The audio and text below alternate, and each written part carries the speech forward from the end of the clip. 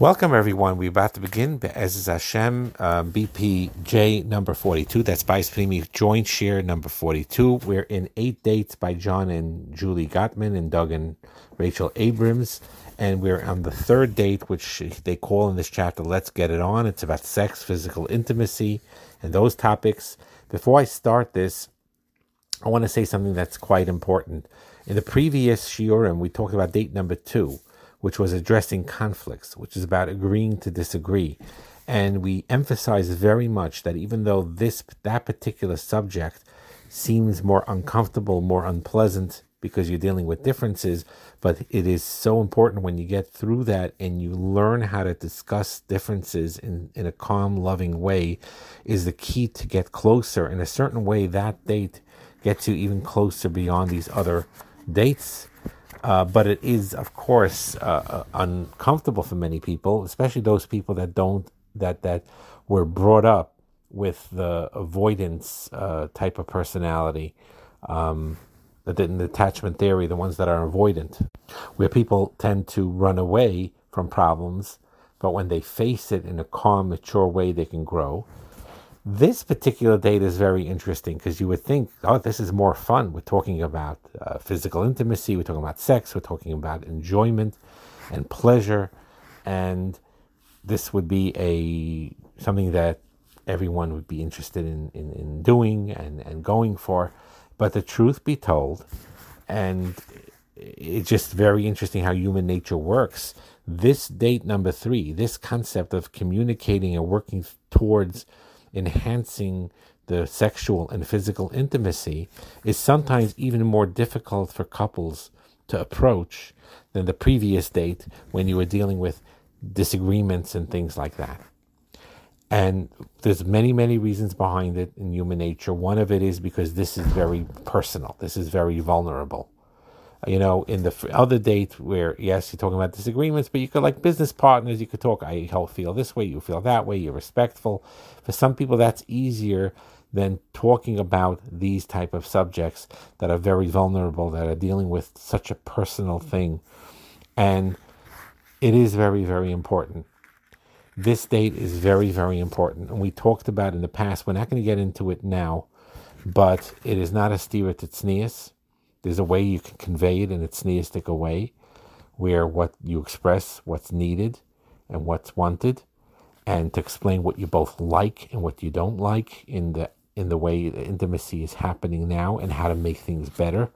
It gives you a good framework to have a real talk in a very, very healthy way. And this is a way to communicate of what you like and what you don't like in the interacting in the physical sense. And it helps you become more open, and it helps you become more comfortable. And that is very, very important.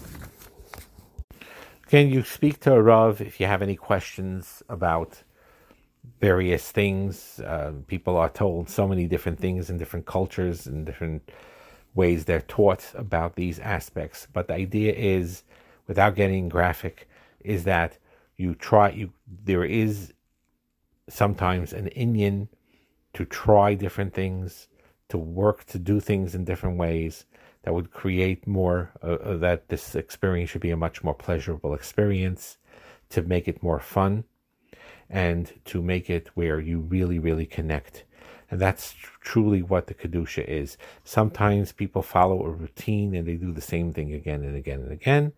Sometimes it doesn't mean you have to experiment and do things crazy all the time, but the idea being is that there needs to be heshachis. There needs to be sometimes, especially if you're just in a one mode, to really open up and express what you really could use to make it feel more spontaneous, to feel that it should be more exciting, to feel that certain aspects of the physical intimate act is not neglected. You don't feel neglected. Sometimes they feel neglected because they just do their thing in a very routine way, and it leaves the person, husband or wife, empty and lacking a certain satisfaction. And it is not just merely physical; it's an emotional aspect.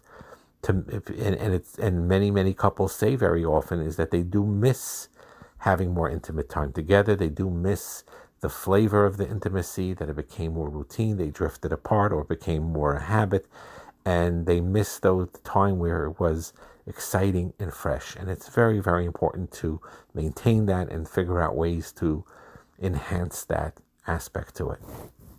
There could be humor when you discuss this conversation. Doesn't have to be uncomfortable. This conversation does not need to be awkward. Does not have to be with this tremendous seriousness. You could approach the conversation with a pleasantness, with a lightness, with an honesty, and you could really, really be very, very comfortable with each other. In the beginning, if you never broach the subject, it could be difficult in the beginning, but once you start getting used to having conversations about this, it's a matter of the communication of it, to understand that you love each other and you want to make each other feel loved, and you want to give each other the pleasure, physical pleasure and emotional pleasure. And what's normal with this is, what is normal? Normal is whatever works for you and your wife or you and your husband. Don't put into your brain what you think other couples may or may not be doing. It's not a concept of jealousy here. It's not it's not a matter of what other couples do things differently or not differently. It's really not important. The important thing is you, yourself, as a husband, as a wife, and your partner as a husband, as a wife. What works for the both of you, irregardless of what you think other people do or don't do. Now, we talked about how the physical intimate act needs to be very special and very warm and very unique, and that is true. We should always try to make it special. But it's a myth to say that it's always deeply romantic all the time.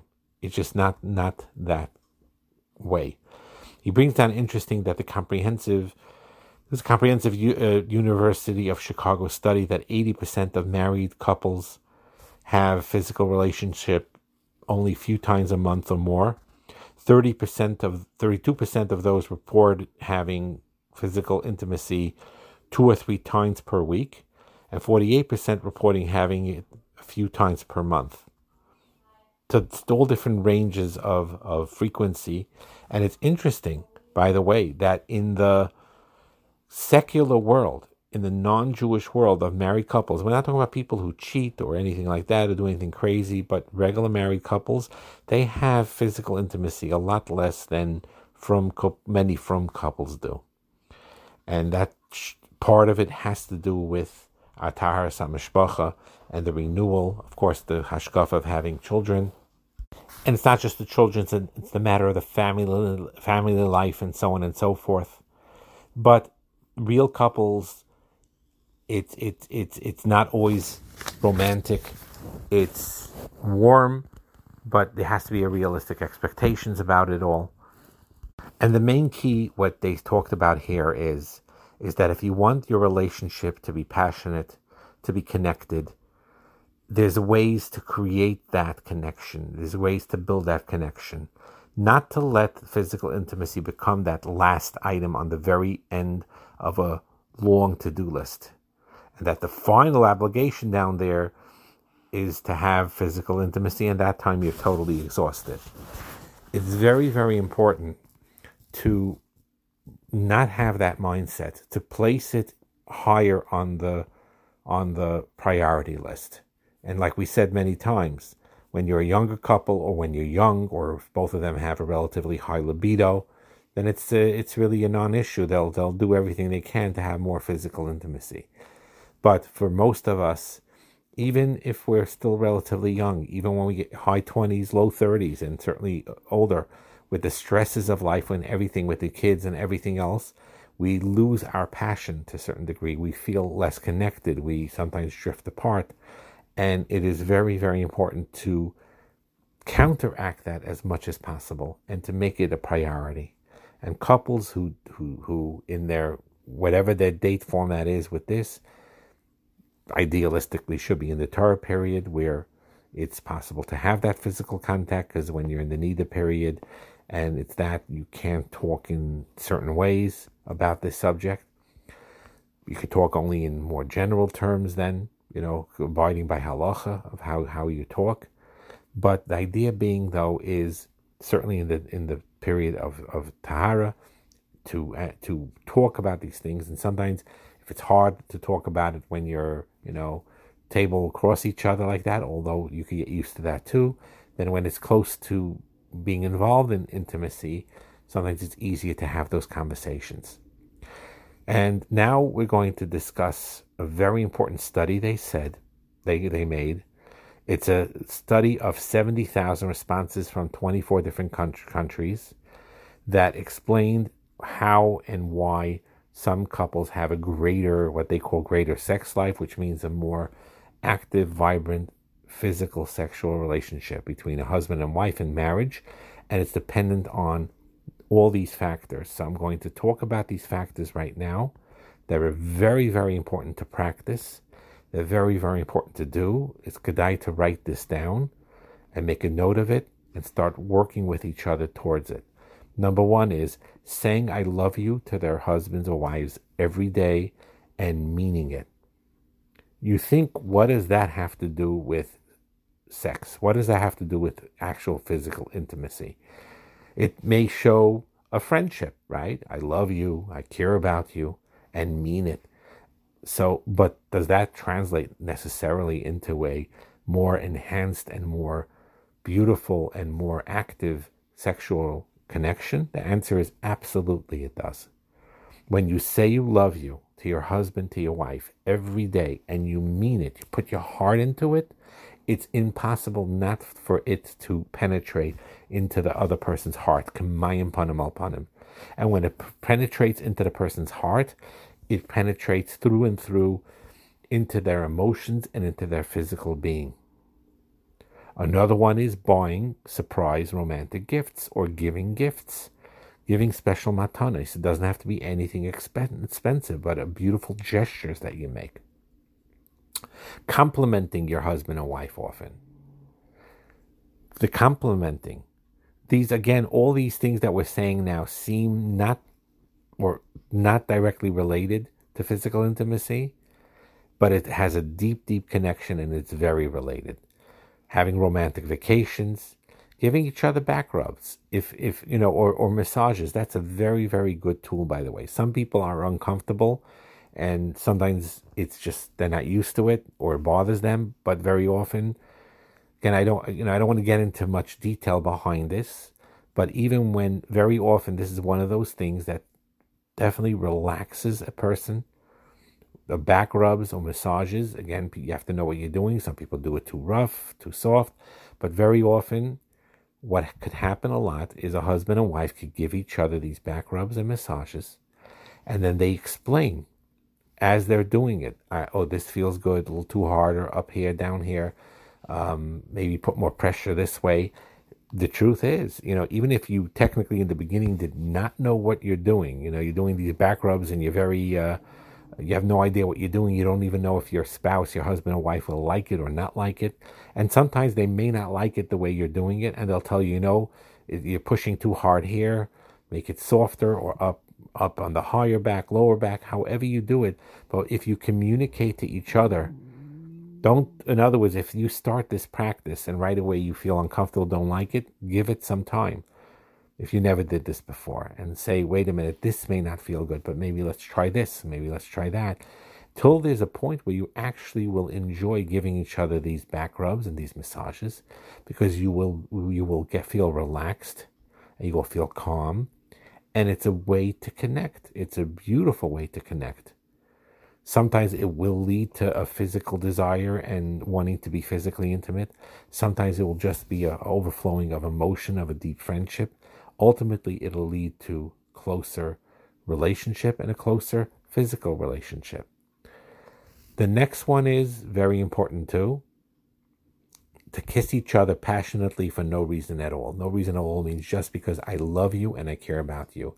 This is also very important when a husband and wife, maybe they could talk about it, because sometimes a husband and wife, when they're thrown like a curveball, all of a sudden their husband and wife gives them a kiss or a passionate kiss, they get defensive, or they're not sure what to expect, or they think So sometimes you may need to communicate about it. Doesn't mean that we're going to have intimacy right away. If it's like the beginning of a night or whatever it is.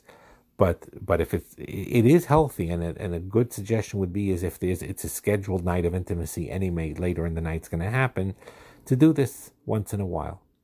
It says here that 85% of people who love physical intimacy or sex also kiss passionately. It goes hand in hand. It's something that's enjoyable, and it's something that creates those hormones and those feelings in the brain that wants you to be physically intimate with one another. It's something that's worth practicing, and you could talk about it between yourselves of how to do this, and it doesn't make a difference. Again, this is not rocket science. And to think that you have to know certain things and you have to be a genius and you have to have a PhD like one of these of this type of stuff, or think you have to be a Hollywood actor or something like that, is nonsense. It's something that you, as regular, healthy adults, work out between yourselves, and you get better at it with practice and with communicating. Sometimes you don't like being kissed this way, but rather the other way, or whatever it is. Not getting into the details of it. The idea is that when you kiss each other passionately, because you love them, and it creates a real deep connection, especially if you do them both, what we said before and now. When you do this, you say, I love you, and you mean it. And when you kiss them, that's what you're showing. You're showing that you love them and you mean it. This creates an interest, a very strong spark between the two. To show affection. Now here it says in here to show affection publicly, holding hands and caressing and kissing. So we, of course, are tznius, and we do not do this in public. It's incorrect to do this in public because it's meant to be a private thing. We talked about this a lot. So we can't say it as it says as over here to do it publicly, but privately, certainly. You hold hands, you caress, you kiss. There are times, for example, if you're on vacation, you could take these little risks. So, for example, if you're going to a natural park, let's say, and you're going in a state park, and you're going hiking, and there's a trail, and if it's very, very clear that in this trail, even though there may be people behind you, there may be people in front of you, but in the road you're going now, that you look around, there's mamish nobody there, and you hold hands and you caress and kiss and so on. It's a beautiful thing. This is one of the reasons why these vacations are so important, because sometimes you have that opportunity to express yourself this way, which is hard to do in day-to-day life. But the truth be told, that even if you can't go away, in day-to-day life, you figure out ways to go about doing this. It's very, very healthy.